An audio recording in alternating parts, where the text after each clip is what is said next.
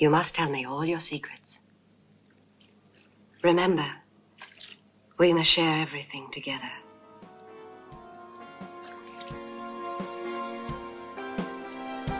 Everything.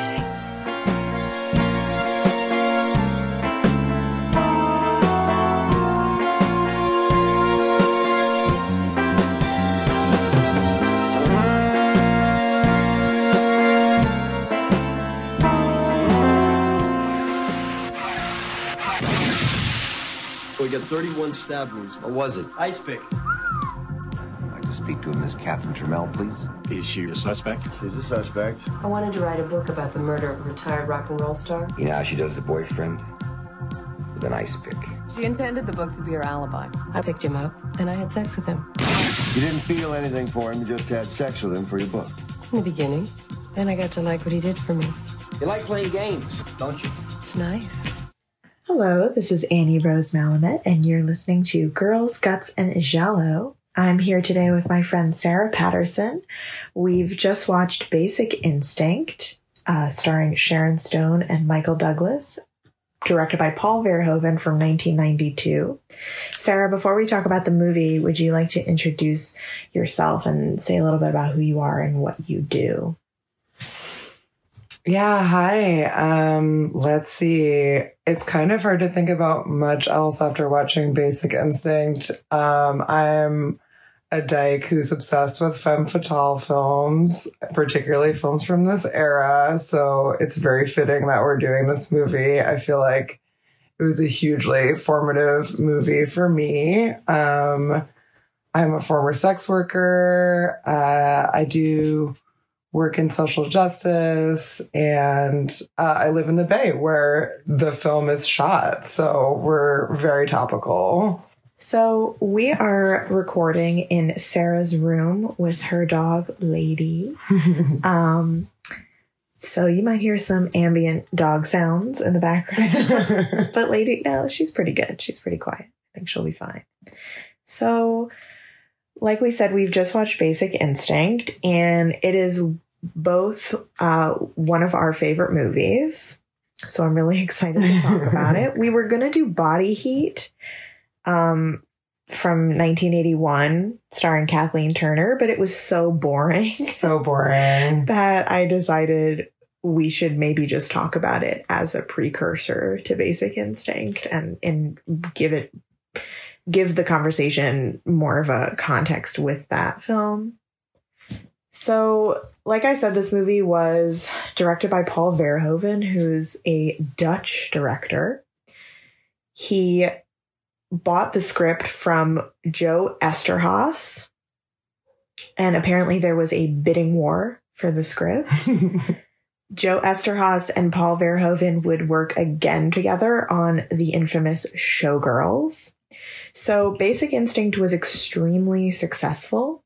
It was one of the highest grossing films of 1992, and I believe of the 90s period. So they thought they could recreate that success with Showgirls. They did it in my eyes, but I mean, but not in the eyes of the critics. Because whereas this film kind of received some mixed reviews, but generally positive. I think the score was nominated for an Oscar for best score, but it did not. Showgirls did not enjoy the success that Basic Instinct did.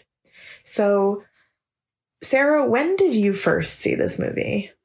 Well, when we were looking back on this, I realized I would have been 8 years old when this movie came out, which makes a lot of sense to me because I recall watching it at either like pre-tween, tween time, because it had such a profound impact on me. I was just so obsessed with it. And then also when we were looking more deeply into it, realizing how many other films like it had come out at exactly around the same time. And then it all started to make a little bit more sense. Of the psychosexual thrillers that came out in 1992, we have Single White Female, The Hand That Rocks the Cradle, Body of Evidence, the terrible Madonna movie where she plays a dominatrix. Right. Again, sort of like Body Heat, conceptually a great idea. The execution of the film, not that so great. good. Yeah.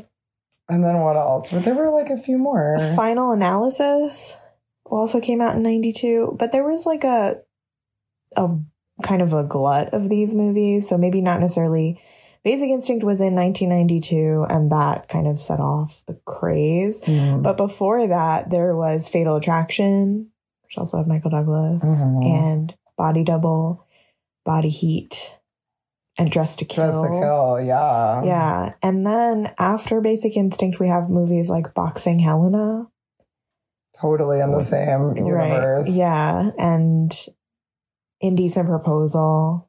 And Disclosure. Sharon Stone was in a movie called Sliver, which, yeah, where she had a number of sex scenes. The Crush with Alicia Silverstone came out. Can't forget that. Or Fear. Fear, 96. Fear and Crush and Cruel Intentions, which is 99. Were sort of like the teenage version. Yeah, of tipped it into the teen years. Yeah, of they the were 90s. they were trying to tap into that like teen craze at that time. Because let's be honest, everyone in this film is quite old, comparatively speaking. Well, I was just reading that a critic who opposed Basic Instinct says that the movie is a darkly phobic lust story.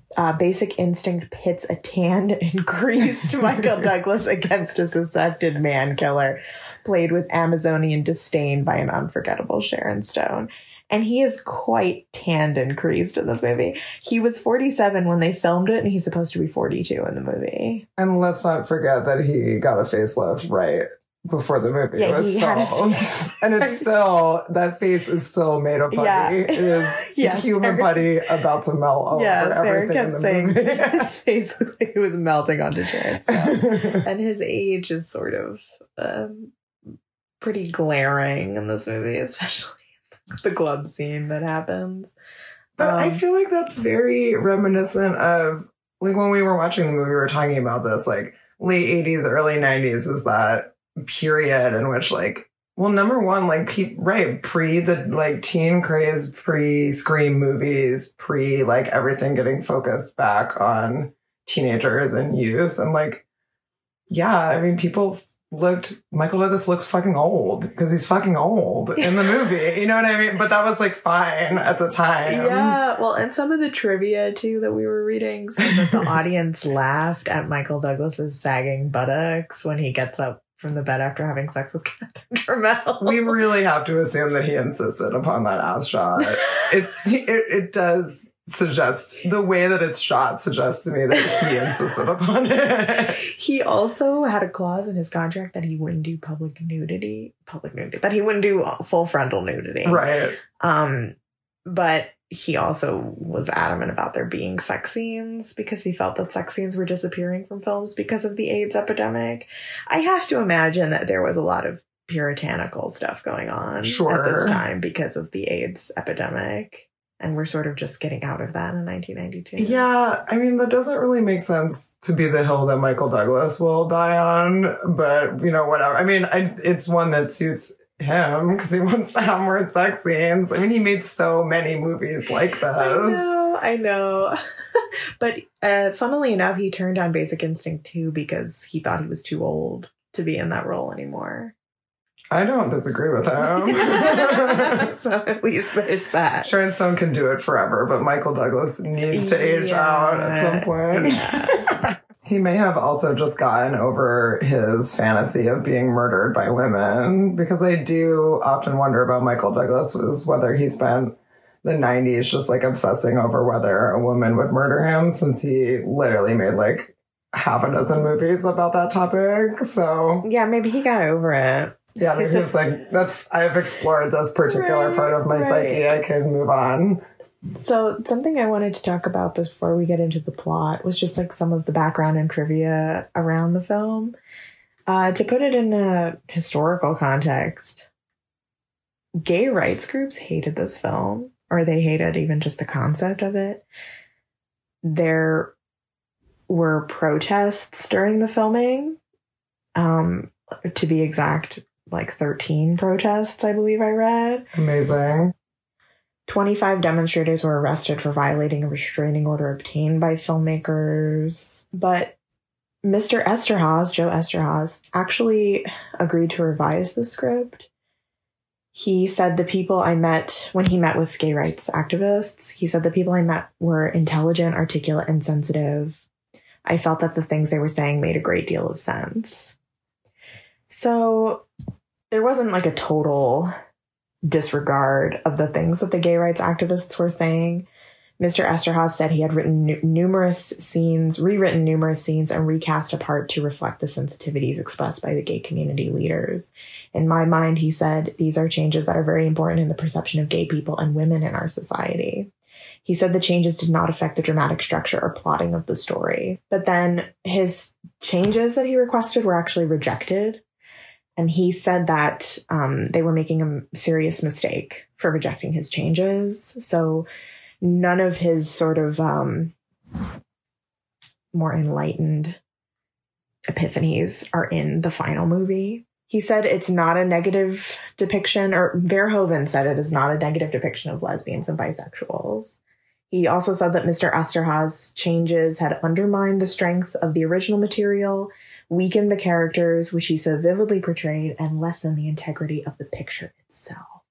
Gay rights activists at the time felt that the depiction of a bisexual woman as a murderous psychopath was really damaging to the mainstream image of bisexual women, and they felt that the lesbian character, Roxy, is also a really damaging stereotype of an obsessive kind of stalker. And all of these stereotypes about queer women have a really long history dating back into like the 30s, where women were queer coded in film as kind of psychopathic, murderous stalkers.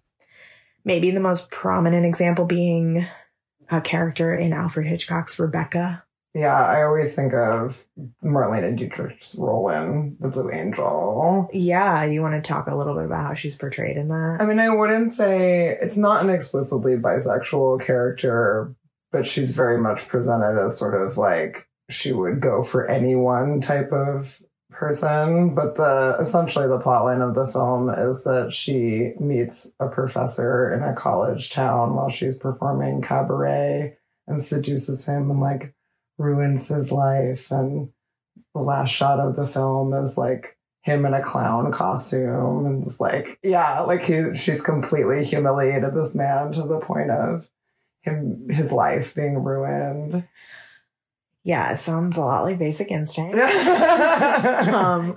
So as dykes, obviously we're very sensitive to the fact that gay rights groups protested this movie, and I get where they're coming from. Totally. However, I love this movie. Absolutely love it. So that is something that I've reckoned with. I'm just someone who always is kind of drawn to quote unquote problematic representations. That's why I wanted to start this podcast. Definitely. And why I thought it would be interesting to talk to you about it, because I know that you kind of share that sensibility. Everybody in this movie sucks. Right. not just the queer people. But you were also saying, like, some of us are murderous, like, bloodthirsty bitches. And I mean, that's valid, like, not in a literal sense, but yes, of course. Like, Catherine Trammell is an icon. Like, she's a queer icon. And I don't know. I mean, I just find her character so fascinating. And I also find it fascinating that Esterhazy had made an attempt to make the film a little bit more sensitive. Like, that actually really surprised me. Yeah. That kind of shows me that he wasn't... That often we kind of paint people into these boxes of like, you're an awful, shitty misogynist, and like, you know, you're portraying your women characters in this horrible way, but it seems like he wasn't actually that bad of a person. Isn't that bad of a person. Yeah. Maybe did have some kind of like sensitivity to these issues and he said he felt genuinely bad that people felt bad about the way that he depicted queer women. Totally. I mean, he talked to them. Yeah. At the very least, yeah. but... I mean, right. That's more than a lot of people do. I mean, and there's something about the film for me that I feel like it does really represent for me a time period and a tension. Like, there is this question of like that was the early 90s was such a misogynist period, and it does capture that. And Michael Douglas is clearly a misogynist, and he's clearly a shitbag in the movie too. So it's sort of like, right, the concept again that everybody's bad in it, sure. But then also like, just this, the thing that it always makes me ponder is like, is this the sort of eternal struggle between men and women that like this surviving a man's world means being a murderous, evil dyke bitch? And like, for many of us, that is still a like reality in which we live. Yeah, I'm very interested in this idea of, and I always have been, of men unintentionally making like great lesbian characters. Exactly. Yeah. Yeah. And, taking them back for us. And I, growing up, I had a hard time coming to my sexuality, I think, because a lot of the media depictions I saw that I knew I was supposed to resonate with, that were like these positive representations, were these kind of like wholesome granola lesbians. Totally. That I just, God love them, but I just like don't relate to. That's just not me. Absolutely not. And then, so my real like first exposure to queerness that I identified with was drag culture and gay men's culture, because I'm femme and I love all things campy and femme. Yeah. So, Priscilla, Queen of the Desert, all of these movies, that's how I sort of came into queer culture.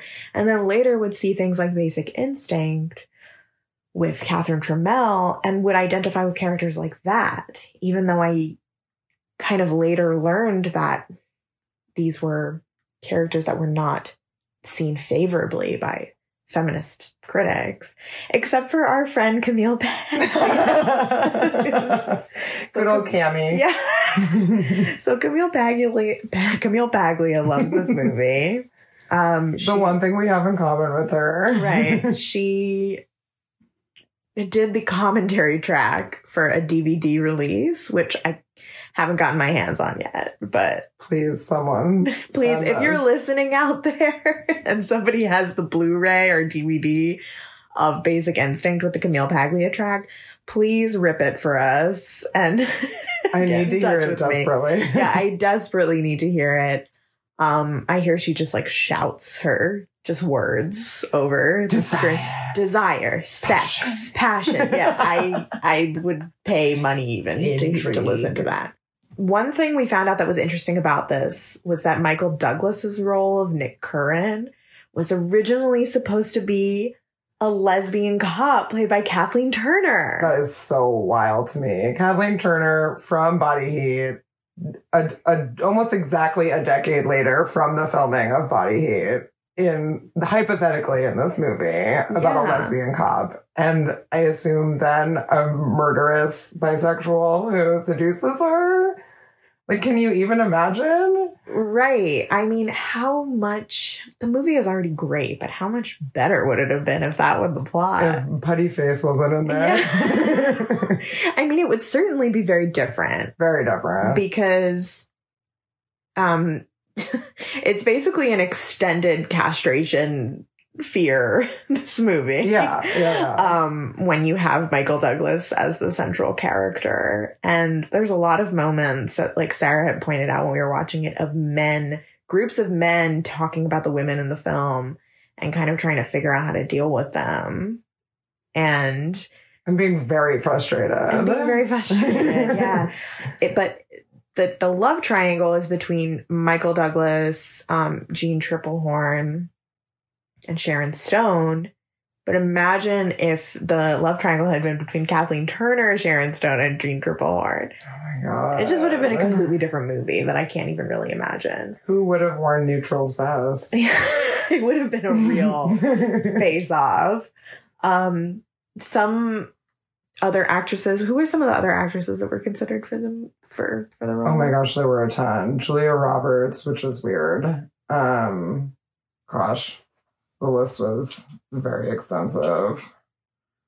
It felt like it was half of Hollywood, to be totally honest with you. It was like every actress that was really working at that time. Melanie Griffith, Ellen Barkin, Demi Moore. Verhoeven at first really wanted Demi Moore. Michael Douglas really wanted Demi Moore too, because he thought that they needed another big name to carry the film. And Sharon Stone at the time was kind of she wasn't like an unknown, but she had just been in like Total Recall and wasn't a huge part or anything. No. So she wasn't a big star. Some of the other actors that were considered were Denzel Washington, interestingly enough, and Wesley Snipes, and they both turned it down. And who else? Alec Baldwin. I think Brad Pitt was on Brad there Pitt, too, which Tom seems like Cruise. very young Brad Pitt. Yeah, Martin Sheen, all those guys. And apparently, Michael Douglas's character, Nick Curran, was originally supposed to be bisexual. That could have been kind of a leftover from when Kathleen Turner was supposed to be the main character. But that would have been another interesting element if we had a bisexual man and a bisexual woman as the two main characters of the story. I mean, that changes so much, possibly everything about some of the critiques. I mean, it wouldn't make a ton of logical sense in terms of the misogyny then. Well, I feel like it would have been interesting because as it is, Catherine Trammell and Nick Curran are kind of like mirroring each other, like are kind of almost doppelganger characters, except for like some very crucial things.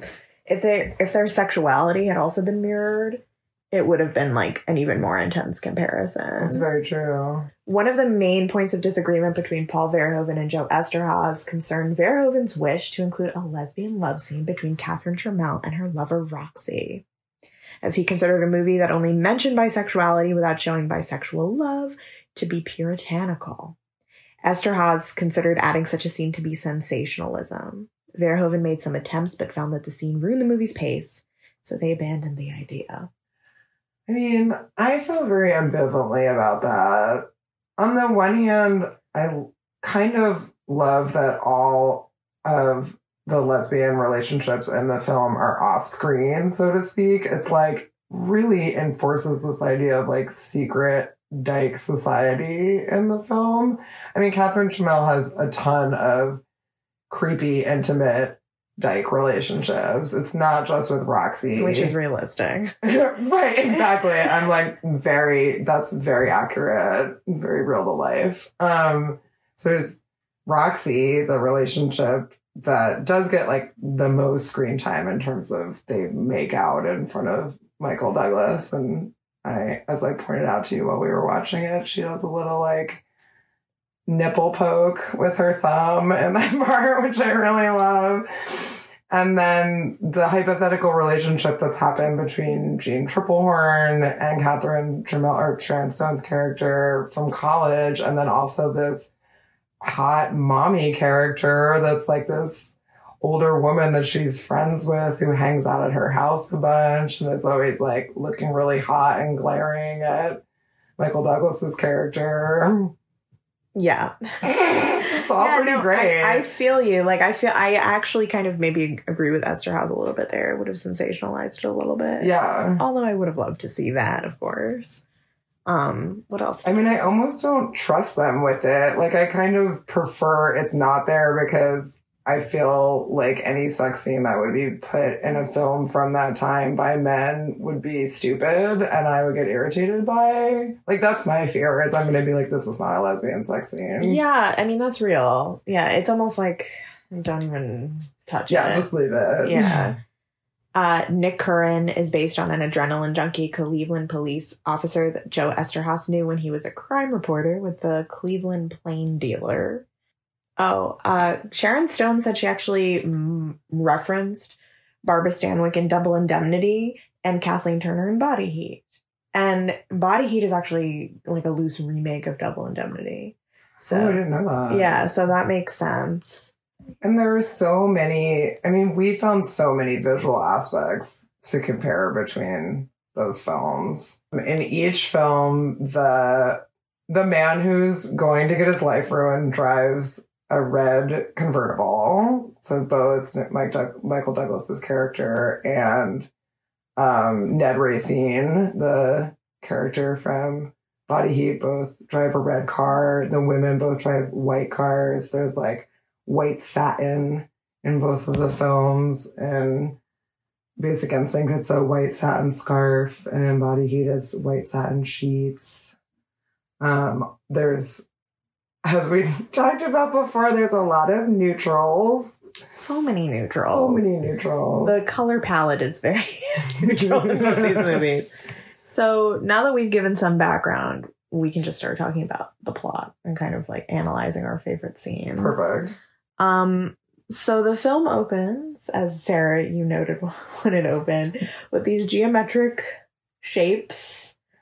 Cutouts. These cutouts, and there's maybe some like body parts behind them, and then it morphs into neutral. nudes and neutrals, and then it morphs into this sex scene where we see this blonde woman riding this guy on a very ornate bed, and she takes out a white silk scarf and she ties him to the bed, and then she stabs him really violently with an ice pick. Oh, and some of the signs that the gay protesters had outside filming said, "Suck my ice pick." I'm so into it. Which is great. Oh, and apparently also there hadn't been that much gay ire and protest around a movie since Cruising with Al Pacino. Oh, wow. Yeah. Okay. Now I'm just thinking about the fisting scene in Cruising. Oh, Thank you. my God. Yeah. No, that was great. Cruising. Okay, then we see the cops coming to this house. This is when we meet Michael Douglas, Nick Curran. We meet some other characters like Nilsson and Moran. To be honest, like, I don't really give a fuck about the male characters. There's so many of them. So many of them. They find this guy, Johnny Boz, who's used to be a rocker and is now a millionaire. They find his body. We see his flaccid penis. Though, this is another thing. Paul Verhoeven desperately wanted to be the first director to have an erect penis in a major Hollywood film, but he did not get his wish. We only get the flaccid penis in the first scene. I mean, it seems more on brand for a castration fantasy for me, but, you know. Yeah, no, that makes sense. You have an ice pick, that is an erect penis. There you go. Oh my God, yes. I mean, the ice pick is so phallic. Yeah. So it's already kind of in the beginning this role reversal where this blonde woman is like topping this guy and then jamming her dick in his neck, like literally in his neck. Through his nose. And through his nose, which, fun fact, they used a prosthetic head to do that scene. And they also find the body next to a bunch of lines of coke. So this is another theme that we're going to see again and again of substance abuse and addiction. So that's already set up in the beginning there. This is when Moran and Nick go to Catherine Trammell's house. This is the first time that we see Roxy. I think it's worth mentioning that Roxy is always in black. Roxy is always in black and Catherine is always in white. The actress's name is Leilani Sorrell. Okay, I've never heard of her name before. No. So they meet Roxy. Then now they go to Catherine Trammell's, her country house or whatever. And this is the first time we see Sharon Stone, and she's sitting on like a lounge chair, smoking, looking out into the ocean. Wearing a giant sweater. Wearing a giant tan sweater. The kind of sweater you wear when you're hibernating after murdering somebody. Yeah, you're just like taking a day off. Yeah, she needs a day off. What do you notice first about Catherine. This is the first time we see her. What do you notice immediately about her in this scene? Oh, besides the big sweater. Besides- We're moving off of that. Yeah. Gosh, I mean, I'm fascinated by the way that Sharon Stone moves her eyes and her face in this movie. It's really like intense. And the way that there's one part where he asks her, I forget what he asks her, but some type of instigating question, and she just sort of like smiles. Like there's a lot of smiling. Right. And this is also when we see that she's like a straight shooter. She's really blunt. She curses immediately. Yeah, and straightforward. And what does she say? Oh, they're like, was he your boyfriend? And she's like, no, I was just fucking him. And the dudes are like shocked that she's so blunt. And then, like, you know, slipping in a hooker joke of, like, the other cop is like, what are you, a pro? And she says, no, I'm an amateur. Right. Oh, they ask, are you sorry that Johnny Boz is dead? And she says, yeah, because I liked fucking him. Let me ask you something, Miss Trammell. Are you sorry he's dead? Yeah. I liked fucking him.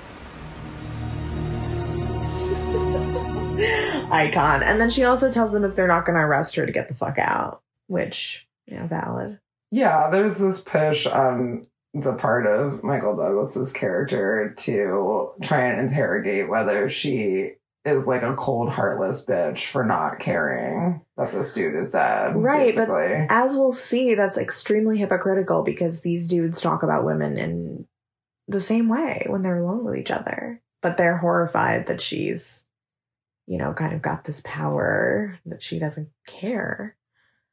So this is the next scene. Michael Douglas, Nick Curran, goes to see his therapist, Elizabeth Garner, his court-mandated therapist. Who is always in brown. Who's always in brown and she's really sexy. She's super hot. Jean Triplehorn.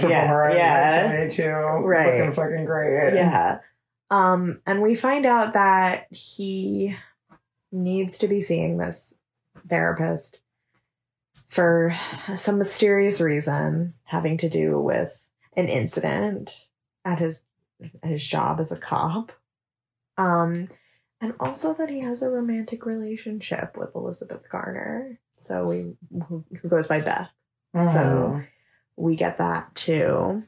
Oh, and then he's only been not drinking for a few months and just recently quit smoking. So we have it underscored by this point in the movie that he has issues with addiction and that he may or may not have murdered multiple people already. Right. Also that he's fucking his therapist. Right. And Beth is...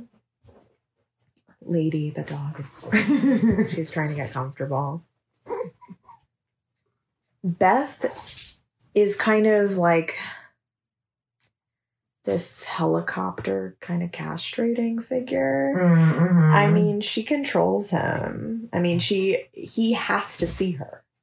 I think, and I'm kind of also having thoughts. There is, trigger warning. There is a rape scene in this movie. And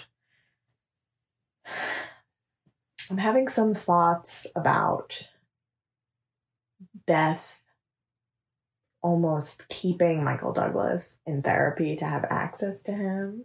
Oh, I mean, they both need to read Codependent no more, like, immediately. Yeah, they're in an extremely abusive codependent relationship. Yeah, I mean, she, like, we'll see throughout the film, she basically fabricates reasons to continue to try and, like, include herself in saving this man who is not worth saving whatsoever, and who, in multiple scenes, like, physically pushes her. There's a rape scene. Like, it is 100% an abusive relationship between those two. Not good. It really is. And we also find out that Catherine Trammell has a degree in literature and psychology. She's filthy rich. She's a crime writer. And she's written a novel about the murder. So she's written a novel where an aging rock star gets murdered with an ice pick. So, which is what's just happened. A therapist, another psychologist comes in to consult on the murder. And he says that if Catherine is the murderer, then she's an evil genius, basically. Nick and Moran go back to Catherine Tramel's mansion, tell her that she has to come downtown. This is when things really start to get interesting. Nick finds an article on Catherine's table about a shooting that we kind of guess has to do with him. It's an old article. And he says, you know, do you typically keep old newspaper articles around? And she says, only when they're interesting. And then she purposely gets changed in front of an open door. Yeah. And Nick watches as she changes into her iconic white dress. So this starts this extended sequence where they then go into the car and Catherine is taunting Nick. She keeps offering him cigarettes. He keeps saying he's quit smoking. She's like, oh, it's not going to last. So she's really fucking with his head at this point already. Pulls cigarettes out herself. And then he's like, oh, I thought you wanted a cigarette. And she's like, oh, I just found these. Thought you didn't have any cigarettes. Oh, I found some in my pocket. Would you like one? I told you I quit. It won't last. I kind of had the thought here in this car scene that Catherine is almost kind of purposely mimicking the role of this like creepy predatory man. Like this is something that a weird man would do to a woman in a situation like this. This is the scene, the famous scene where we see Sharon Stone's bare vulva. She's sitting in an interrogation room. Oh, it looks so sweaty in there. The men are sweating. The men are sweating. She's poised as shit. She's but the men poised. Are very She's sweaty. in this iconic white outfit, mock turtleneck dress with like a white coat, naked bare legs, legs, pumps, no underwear, no bra. And she's sitting in the middle of the room, and all of these sweaty, gross men are sitting around in hideous, neutral colored suits, interrogating her. And she's as cool as a cucumber. And this is also the scene where the way that Catherine Tramell speaks is really interesting to me. I mean, she can just make any sentence sound sexy. And she's also just like really straightforward and blunt. Like, when they ask, did you ever tie him up? And she's like, no, Johnny liked to use his hands and fingers. I like hands and fingers. I had sex with him for about 1.5 years. I liked having sex with him. He wasn't afraid of experimenting. I like men like that. Men who give me pleasure. He gave me a lot of pleasure. You ever engage in any sadomasochistic activity? Exactly what did you have in mind, Mr. Corelli? You ever tie him up? No. You never tied him up? No. Johnny liked to use his hands too much. I like hands and fingers. I like hands and fingers is not a sentence that most people can pull off saying without sounding insane. Yeah, she is just so sexy in the scene. I mean, there's a reason that this scene is iconic. And she's just like playing a game with them. Sharon Stone said in an interview in Playboy about this scene that she wanted it to be like Catherine Tramell was playing a mind game with these guys. And they're sweating. They can't handle it. They're all like rock hard. And so much lipping or lip licking, rather. So much lip licking, which, you know, honestly, like as a woman, this is not that far off of an experience, which is why I'm hesitant to write it off as like misogynist drivel, because this actually captures that experience really well, where you feel you're the only woman in a room and you feel like all these dudes' eyes on you, But it's actually, you know, at the risk of sounding a little precious, it's actually like kind of empowering because I never feel like I'm empowered in that situation. And that's exactly what I was talking about before with this like eternal struggle between men and women. This concept of like, if you have to live in a world, like she's in a room dominated by men. And so she's using what she has to perform within that space. And it feels like very much, that feels like such a root of female sexuality in a misogynist society. It's like what you have to do. Yeah, absolutely. She knows what she has to do in this situation, like you said. And this is when Catherine uncrosses and crosses her legs again, and we see her vulva, which is honestly like pretty shocking. Like we still don't see that. Oh yeah. This is one of the only films I can think of where you like see a vagina like in any real way. I'm not sure which parts of this are true and which aren't. There seems to be some suggestion that Stone didn't want it in the film and didn't know that it was going to be in the film. And then she claims that when she found out that it was in the film, she slapped Paul Verhoeven across the face, which may or may not have happened. And Verhoeven claims that she was fine with it initially, but then her agent tried to get it taken out. And then that's when people were mad. I mean, unclear. I don't know. Yeah, it's unclear. I mean, I think like the instinct is to sort of write the scene off as disgusting because if Sharon Stone didn't consent to that, that is disgusting. That's really fucked up. Do you feel like it's necessary? I really like the fact that it's sort of, it feels like a slap in the face to every man in this room. Like it feels like a mockery of them in some way. And that does, again, not to sound precious about it, but it does feel empowering. It does feel like in the way that she sits, in the way that she talks, in the way that she presents herself in the scene, she's like, fuck you, fuck you, fuck you, fuck you. It just feels like a really big fuck you.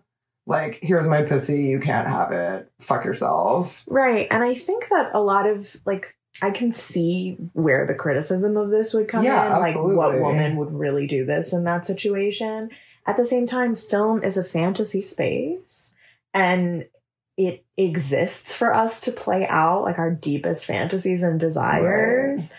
And if I could do that and not fear, like, retaliation, right? Would I? Yeah, 100%. Like, men, you know, cis men are constantly like throwing phallic imagery in our faces.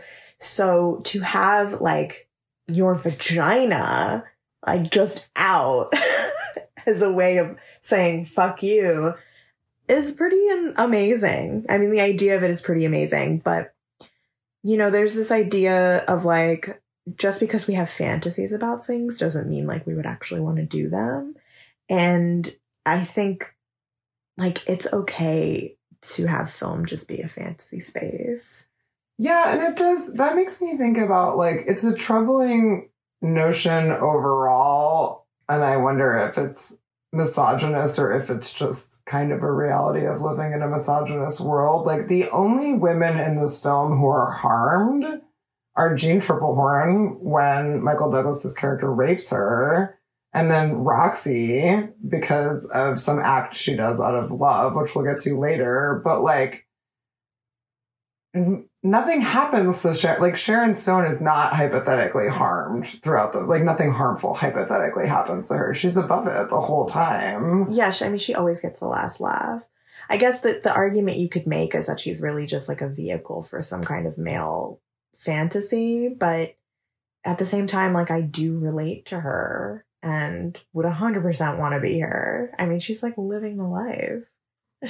Right. Yeah. I mean, and like, again, like, you think about it from a sex work angle, like, yes, totally, right? The dominatrix as a figure, that's a male fantasy about a woman being fully in control, in which a woman is, and we know from reality within sex work that, like, a woman is not actually in control in that situation because the man, transactionally, like, that's not a word, transactionally makes it possible. Like, the money is what makes it possible. It's the man's money. And so therefore, like, he's the one in control whenever. But that eternal struggle, like, Sharon Stone exhibits the most freedom that one can have within that paradigm. Yeah, exactly. You really put it very succinctly. Yeah, that's exactly it. Oh, and Catherine is also toying with Nick during the interrogation. Like, she's mentioning his wife. Oh, yeah. Shooting that he was involved with. Keeps offering him cigarettes, which I think is honestly supposed to poke at his addictions. Oh, totally. Yeah, I think she sees it as like a domino effect of like, start smoking again, start drinking again, start murdering people again, maybe. Yeah, she wants to destroy him. Catherine offers to take a lie detector. She passes it. So Nick takes Catherine home and he says, "Oh, you must have worked up a sweat trying to beat the lie detector." And she said, "It's not hard to beat a polygraph. Even if I was lying, I could do it." And she also taunts him again about passing a polygraph after his shooting incident. Very romantic. Right. And then he drops her off. She takes off her shoes and like runs barefoot in the rain to her house. Her mansion. Her mansion is like a Roman orgy palace. Oh, yeah. Yeah. Like 100%. Like, she is the definition of excess. Nick goes to a bar. He's pissed off that Catherine passed the polygraph test, and he starts drinking again. So she's already like driven him. Doubles of whiskey or bourbon. Right. Like that. Right. Beth. Blackjack. Right. Beth shows up to the bar. Everyone's calling him Shooter, referencing his shooting crime. And Beth and Nick leave together. And this is when he's so turned on by his interaction with Catherine and also angry at her that he takes it out on Beth and he descends on her and he rapes her. And it's really disturbing. But then at the end of the rape, Beth is like,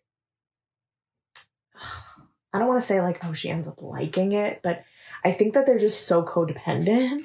Yeah. I think it's, you're witnessing codependency. Yeah, totally. That, she's like sucking on his fingers afterwards and like laying with him naked and talking.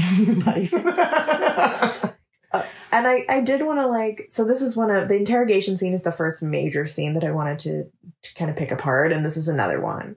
There was a lot of controversy over this scene because of the not just because of the violence of the rape, but also because of Beth like ending up quote unquote liking it. But like I said, I don't think it's necessarily trying to tell us like, oh, women like being raped. I think it's supposed to demonstrate how codependent and abusive their relationship is. Totally. What do you think of this scene? What are your thoughts? I mean, and that's what I was saying before. It's like the good women of the movie, Jean Tripplehorn being the quote unquote best woman of the film, right? Like, she's the one who's like nice and smiles and is obliging and like is always trying to do stuff for Nick to the point of full on codependency. But like, she gets the worst shit happens to her in the movie. And I just, it's like she has to be the site of absorption for like all of the anger and resentment and like castration shit that Nick has every time he sees Catherine. And then it's usually followed by a scene in which he goes and abuses Jean Tripplehorn's character. Yeah, you're right. Like every time he has a sexually tense interaction with Catherine Trammell before they begin their sexual relationship, he goes and takes it out on Beth.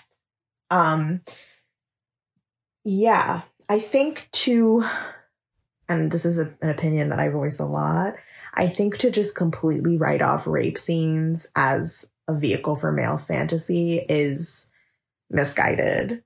I think that the brutality of this scene demonstrates Michael Douglas's fractured psychological landscape that's going on right now. He's extremely angry. It also highlights how he could like fly off the handle and shoot innocent civilians at his job. He's an angry, violent person. He's not a good person. And it also is this way of him, like, taking back power from Beth because she's his therapist and she has all this power over him, and she gets to say whether he's done with his therapy or not. And he's just kind of, he has to, in misogynist male fashion, I mean, it's not unrealistic. He has to take that power back from her. I don't think it's in any way like celebrating this rape or anything. Well, and also this is kind of subtle because straight sex is so boring. So you may or may not have like picked up on this fact, but like in that scene, he is not, yes, it's a rape scene, and also he's topping her. And in every subsequent sex scene he has with Sharon Stone, she's topping him.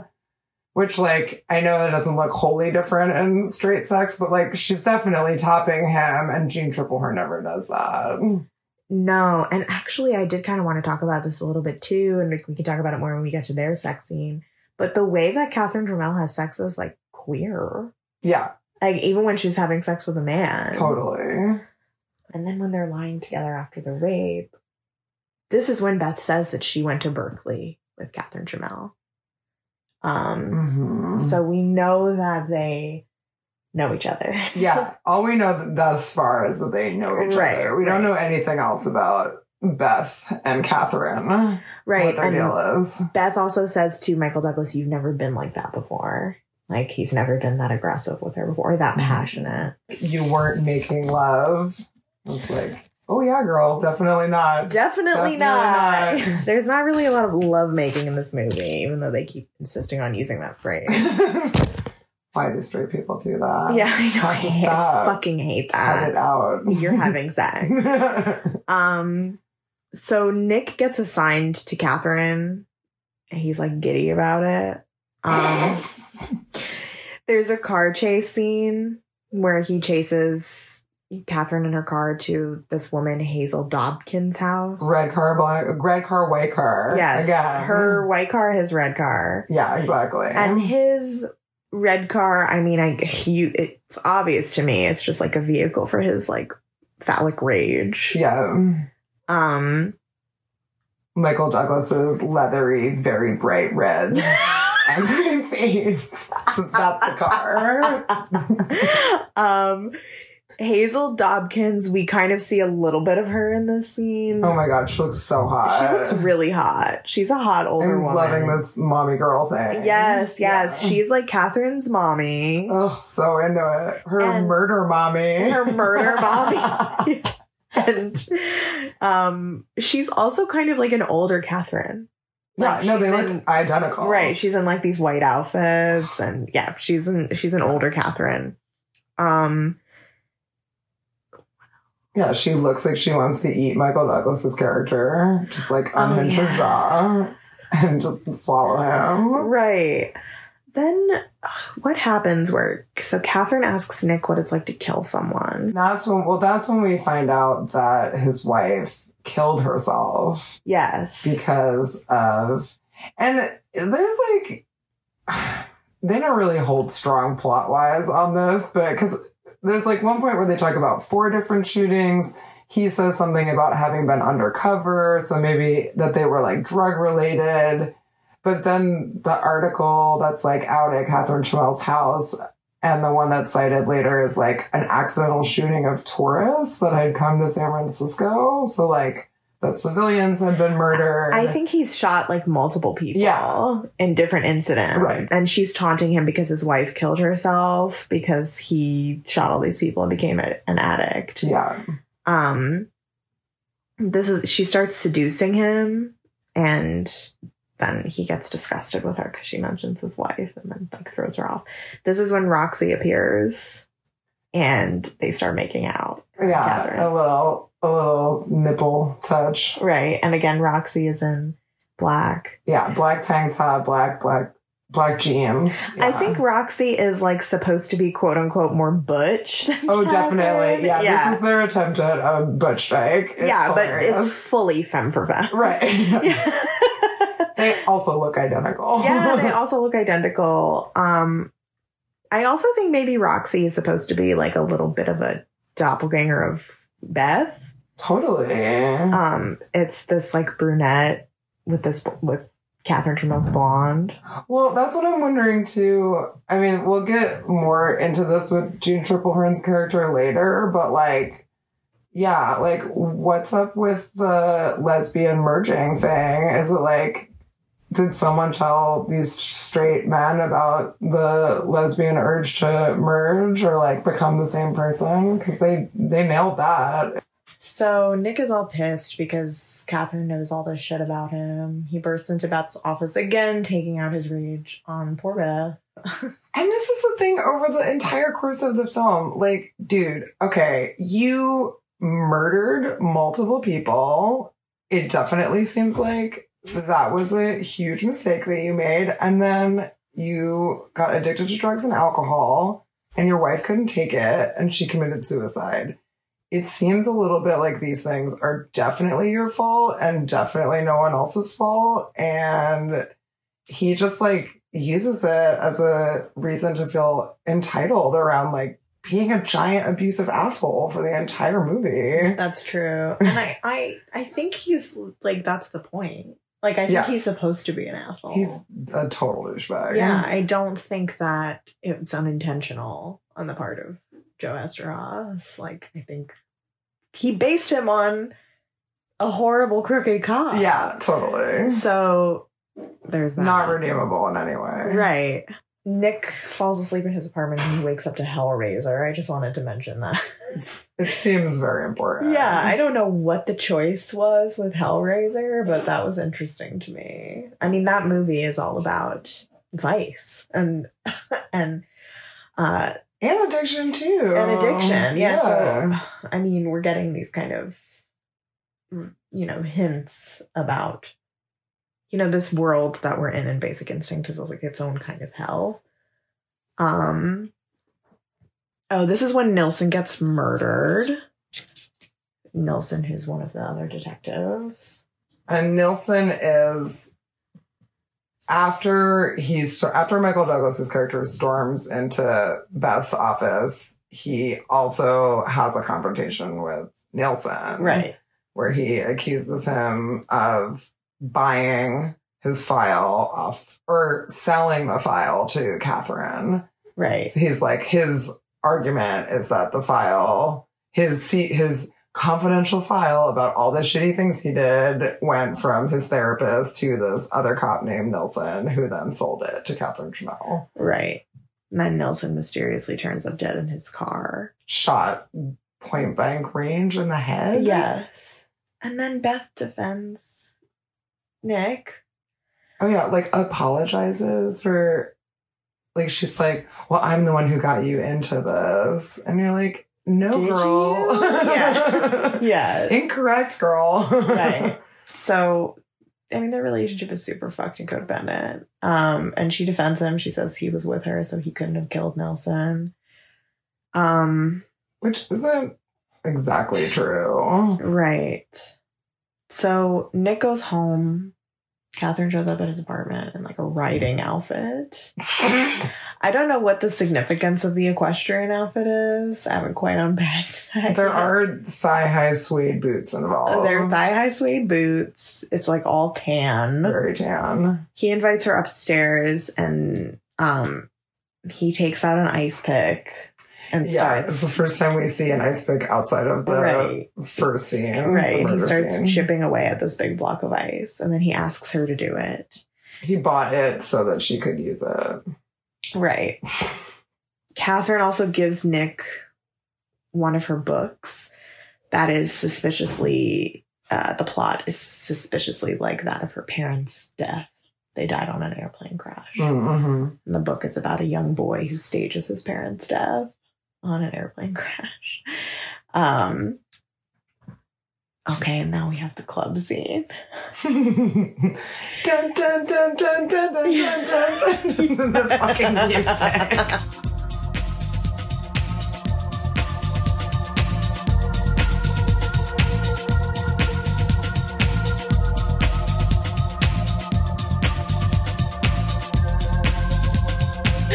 So Nick finds Catherine in like a Eurotrash club in San Francisco. I don't know. Neon lights everywhere. Yeah. It looks like a cathedral again, more like Gothic cathedral imagery. Yes, and there's all this house music. Roxy and Catherine are canoodling in the men's bathroom.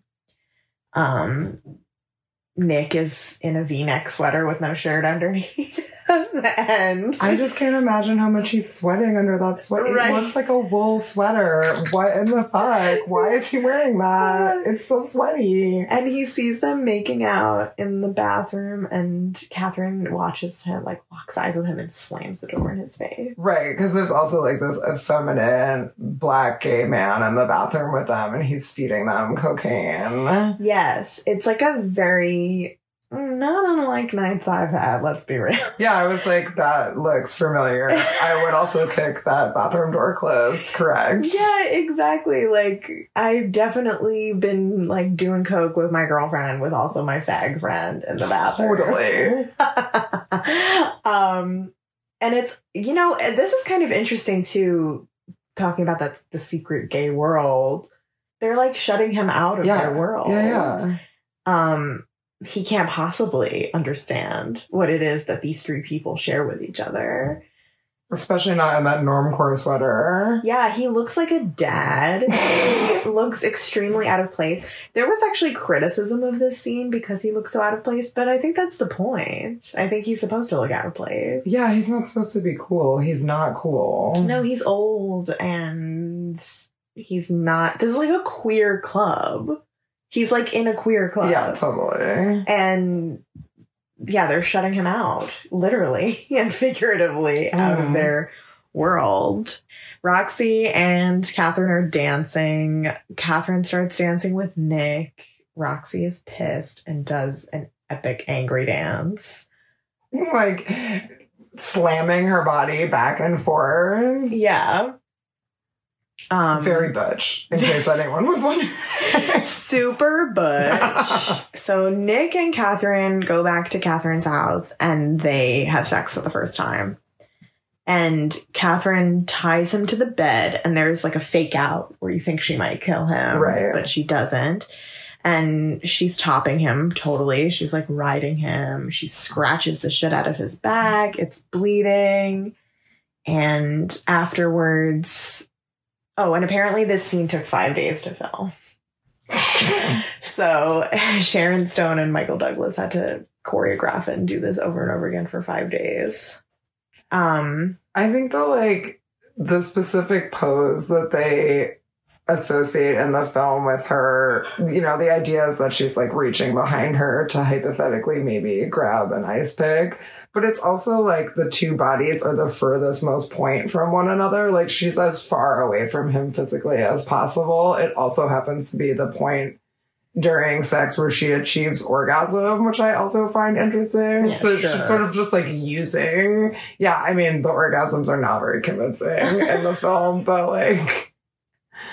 But it just is interesting to me, like, talking about her topping him. Yeah. It's like she's very far away from him physically. Yeah, totally. After they have sex, Nick gets up, we see his ass. He goes into the bathroom, and Roxy is in the bathroom in her leather jacket, and he... All black. There's an essay in the book Lesbian Configurations by Renee Hoogland. The essay is called Basic Instinct, the Lesbian Spectre as Castrating Agent. And basically the conceit of this essay is that this movie is an extended representation of men's castration anxiety. And lesbianism is a symbol of that in the film. And the essay uses the interesting example because in this scene, Michael Douglas is defeminizing Roxy. You know, kind of the opposite of emasculating someone. He's like taking away her womanhood. He calls her Rocky. He says, you know, man to man. What do you think, man to man? Right. And he says, you know, were you watching? And she says, like, she likes me to watch. And in this essay, Hoogland basically posits that Roxy is taking the place of the typical male voyeur in that situation. Like, typically it is men who are trying to watch two women together, and Roxy is kind of like emasculates Michael Douglas's character by being the specter, the one who's watching, Right. which is really interesting.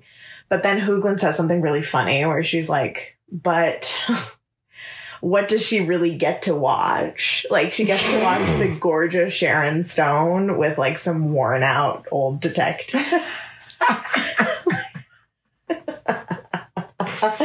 Like, would she really want to watch that? Come on. Yeah. Not super realistic. At the same time, I don't think it has to be realistic. I think it's more about his castration, like, and his emasculation, than it is about like an actual lesbian sexual fantasy. Yeah. Or also just like the ways in which the network of women that Catherine has witness each other in different ways. Like, Catherine uses her books as the reason when she talks to Michael Douglas's character about it. Like, she'll say like, oh, during the course of writing my books, I come across interesting characters or whatever. But the truth of the matter is that she like is drawn to other women like her, and that they have like these secrets that they hold together. And you see it in the way that they look at the male characters. And then in the next scene, Catherine also says that Roxy likes to watch and that she's seen her fuck plenty of guys. And this is when Nick says that she's the fuck of the century. Guess Roxy's not taking this too well, huh? She's seen me fuck plenty of guys. Well, maybe she saw something she's never seen before. She's seen everything before. Honey, I thought I'd seen everything before. Did you really think it was so special? I told her I thought it was the fuck of the century. Which, like, really, bro? Like, you guys had sex for 10 minutes and she tied really you with a silk scarf to the bed. And, like, it's just, like, mind-blowing to him that Oh, yeah. they had He's sex. like, I thought I'd seen everything. I know. Like, what really happened? You're like, what, light bondage? Yeah. Right. A woman on top? I know. What exactly? Right. Did you guys do a bunch of anal play that I missed in Right. the movie? Like, what happened? And he also says that he's in love with her, but that he'll nail her anyway. Like, Yes. yeah. And then it's like, you can put that in your book. And then he walks off the beach, but it is unclear where he is walking to. I love that part. Like, I'm like, where are you going? Just into nothingness. You know, just to skip over, like, he has some boring scene with Moran or whatever, I think. Where he's like, you fucked her. You weren't supposed to do that. And They go to a cowboy bar. This weird cowboy bar in San Francisco. Yeah. I think Verhoeven is just, like, obsessed with Americana. And it manifests in, like, really weird ways. Yeah, I agree. I was like, this is a weird juxtaposition of cowboy culture, Americana stuff with, like, San Francisco. Yeah, what San Francisco hipstery stuff. And it was weird. Yeah. And then Roxy has a car chase with Nick. And she gets run off the bridge. No, not the bridge, or just run off the side of the road. Yeah, there's like some type of, I don't know, like construction or something that she falls down. But the car like falls down and flips over and stuff. And he goes down. And she's dead. Right. And for a moment, I think you're supposed to think that it might be Catherine because of the hair. And then he turns her over and it's Roxy. Yes. And then we also find out through her death, because her juvenile records are released, that Roxy murdered her younger brothers. So with a razor blade to the neck, and they like show these photos. Yeah, it's really serious. Yeah. So again, murdering men. Right. I mean, boys in that case. They were definitely boys. Yes, murdered young boys, but Nick is also a murderer, and we're kind of seeing that Catherine likes to be around murderers. And Nick goes to Catherine's house, and she's devastated about Roxy. Do you feel like she's really devastated? I mean, you did point out at the time, you're absolutely right, that it is the first scene that we see her cry. She does cry later in the film, but like for the first half of the movie, we see like her totally steely and she is like actually crying. Whether that's for Nick's benefit or not, who could say? Yeah. And then she's like, make love to me. And they have sex again. After they have sex, this is when Catherine says, I don't have luck with women. Because she's talking about Roxy and how Roxy really loved her. Oh, yeah. Roxy was really jealous of her and Nick. She's like kind of pumping his ego. She says, I don't have luck with women. And this is when she talks about the incident she had in college where she slept with a girl and the girl started to copy her and like take on her identity and became obsessed and fixated with her. Dyed her hair blonde, styled her clothes like her. And she says her name was Lisa Oberon. Yeah. And, Oberon. Yep. Right. And Nick goes to investigate that. He sees there was no Lisa Oberon at Berkeley. He goes to Catherine's house again. She's with Hazel Dobkins. Looking hot as ever. Yeah. And at this point, have we found out that Hazel Dobkins is also a murderer? I think we have. Yeah, so Hazel Dobkins is also a murderer. Oh, right, because the cowboy cop keeps being like, we know Hazel did it. Yeah. We know young Roxy did it. Right. So Hazel is also a mommy murderer, and she killed her entire family. Right. She killed her husband. Yeah, she killed both of her children and her husband. Yes. And in to both... live her dyke truth. Right, and in both... Yes, because in both deaths... that is like a definite theme throughout the film, but particularly with the women murderers. Like, not so much with Nick, the inference is that he was an addict and he was like really strung out on coke, right? But with the female murderers, in each case, they make a point to say, when we asked her why she did it, she said, I don't know, or like, just because, or whatever. Yeah. So there's like this like... They have like a murder club. Yeah. They're like, whatever. The three of them, yeah. So, and Hazel calls him Shooter.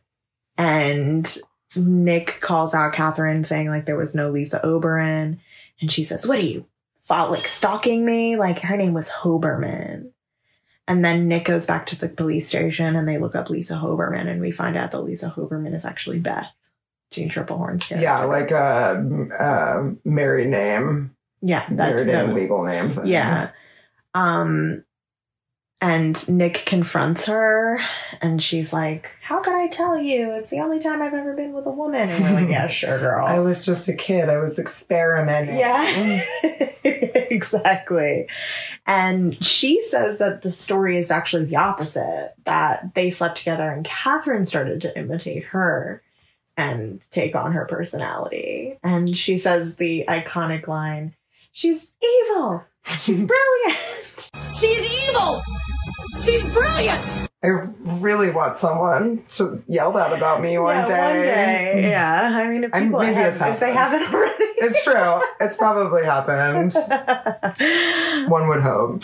And then there's another scene with the cowboy cop and who's his like partner and him down by the docks, which is another like throwback to Body Heat, where men have these conversations about how awful women are at some type of pier, which I don't really know what that's supposed to mean. Right, and Gus is like, you got Tweety birds around your head. He's like trying to say that Michael Douglas is like dickmatized by Catherine, totally which he is. Yeah. He's like totally losing it at this point. Yeah. He's like going into rage fits around with everyone that he works with, like trying to make sense of this woman and like trying to hold on to the belief that she's not a murderer. Yeah, he is more inclined to believe that this therapist, who he has known a significantly longer amount of time, who has never done anything but try to be nice to him in the most codependent way possible,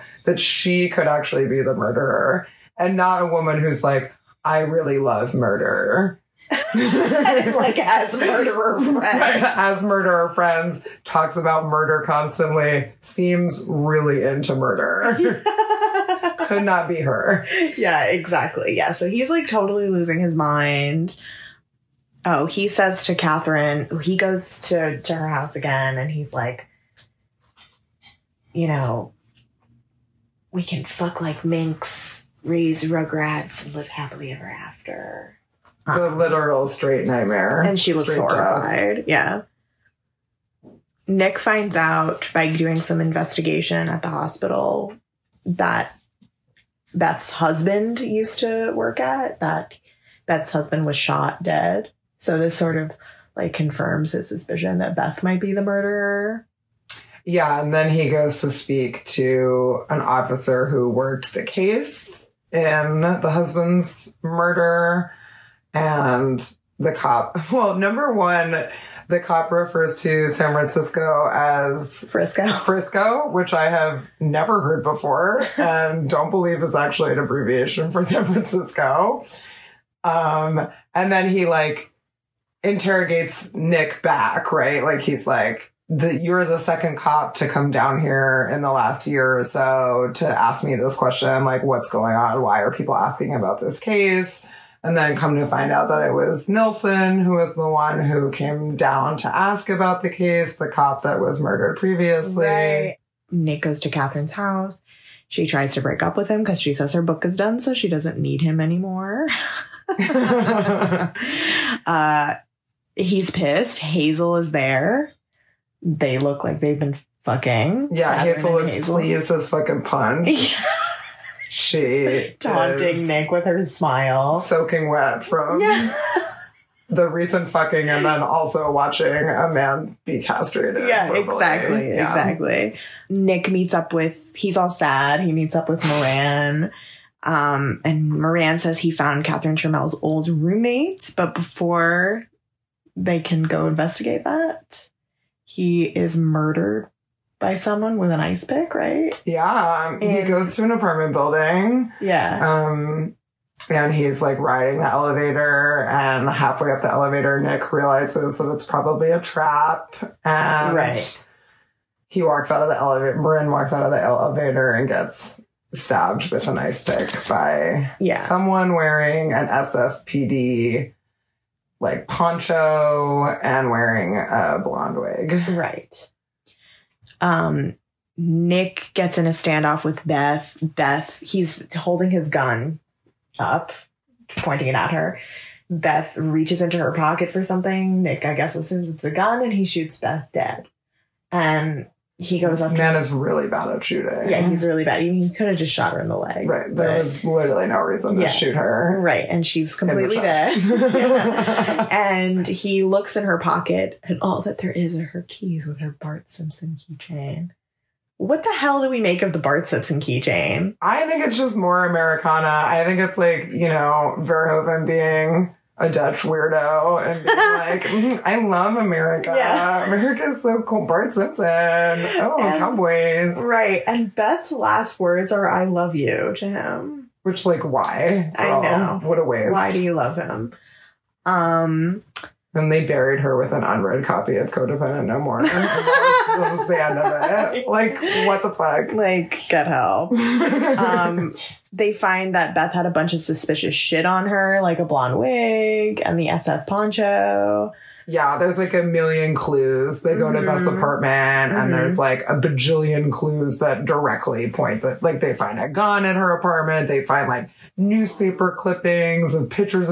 They find a fucking picture of Catherine Tramel and her at their graduation wearing their fucking like graduation outfits. Right. Like, there's some real deep dyke drama going on here. Yeah. I said at one point, I was like, Nick is not prepared for this dyke drama. No, like, he doesn't understand. He doesn't understand how psychopathic this is. Like, he's in way over his head here. I can't talk about it. It's too deep, okay? Nick, when she goes, she's evil. She's brilliant. Like, I love her. Yeah, I mean, honestly, maybe have said that about a few of my exes. Right, exactly. It's a pretty classic lesbian ex statement. Right. She's evil. She's brilliant. Nick goes back to his apartment. Catherine Tramel is there crying. They fuck again. Catherine tops him again. And we have two fake outs where we think, again, she's going to stab him with the ice pick. She doesn't. Then when he talks about, oh, we're going to fuck like minks, he does that line again where he's like, fuck like minks and make some rugrats. And she looks like death warmed over her. Like, she looks like, I don't want rugrats. Like, she looks crazed. And you think she's reaching for an ice pick, and then I think the thing that saves him is he says, well, like, then we'll skip the Rugrats. And it's another fake out, and, you know, she just rolls over and, like embraces him. And then the last shot of the movie is the ice pick under the bed. So it was her the whole time, and she's just this mastermind. Do you think it was her the whole time, or do you think Beth is also a murderer? No, I think it was her the whole time. Yeah, I don't think Beth had anything to do with it. Yeah. I think Beth has some weird, repressed, like, homophobic shit going. That's the other thing we found out, is that Beth had, like, a side chick. Right, when she was married. Yeah, when she was married, yeah. So I think Beth was just repressed. She's just a closet case. Yeah.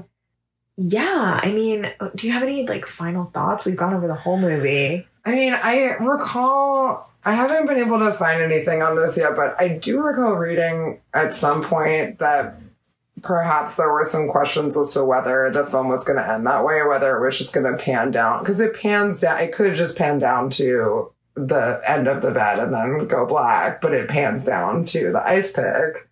And right, that still doesn't tell us exactly what happened, but it certainly implies that Catherine murdered at least a couple of people in the movie. Maybe not all the people in the movie, but most of them.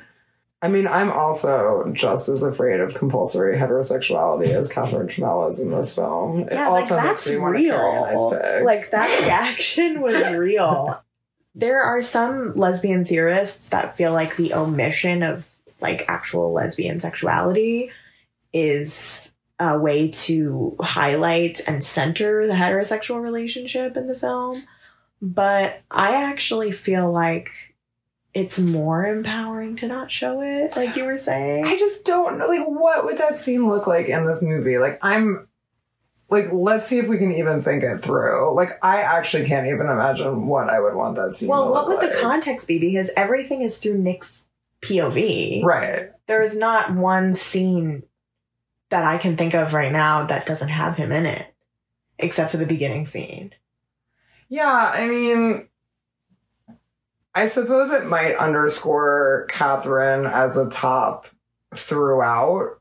Throughout with all sexual partners, right? Like, I guess there could be a scene with her, like, topping Roxy. I mean, Roxy does do things out of love for Catherine in the film, and so one could infer from that it's sort of like, it's very DS-y at times. Yeah. Do you think that Catherine put Roxy up to killing Nick, or do you think Roxy did that on her own? Hard to say. I think it could go either way, honestly. I think Catherine put her up to it. I think it's more likely that Catherine... I think you're right. I think it's more likely that Catherine put her up to it because I don't buy Nick's theory that the fuck of the century was that upsetting for Roxy to watch. Like, I don't think Roxy gave a shit. Yeah, like, I think Catherine does this all the time. Right. Like, and there could not have been anything that exciting about that sex scene. Right. I think that Nick is just another Johnny Boz. Uh-huh. Like, I think she just does this. This is her thing. She likes to have these, like, really deep relationships with women. And she likes to toy with men and destroy them. Yeah. It does seem very likely that, yeah, he left and Catherine was like, go fuck with him. And then she unintentionally got in a car accident and died. And that was not right. And so then it would also make sense that she would be really upset after that because she'd be like, oh fuck, I sent my girlfriend to go fuck with this dumbass and then she died. That sucks. Right. Yeah. I mean, I have always thought Paul Verhoeven captures like women well, personally. I enjoy it. I don't know. I know that it's a controversial statement, but... No, I enjoy it too. I actually, like I was saying, like, I think that there's a certain amount of reverence that he treats the relationships with. I think that they are, like, deeper than the heterosexual relationships in some way. Like, they're also secretive and not shown because I think maybe they know that they can't show it.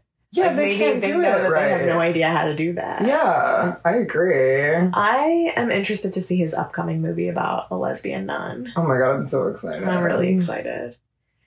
Well, we've fully dissected Basic Instinct. Oh my gosh, love it. Sure, there could be a whole like college seminar about this movie, honestly. I would go back to college for that. Yeah.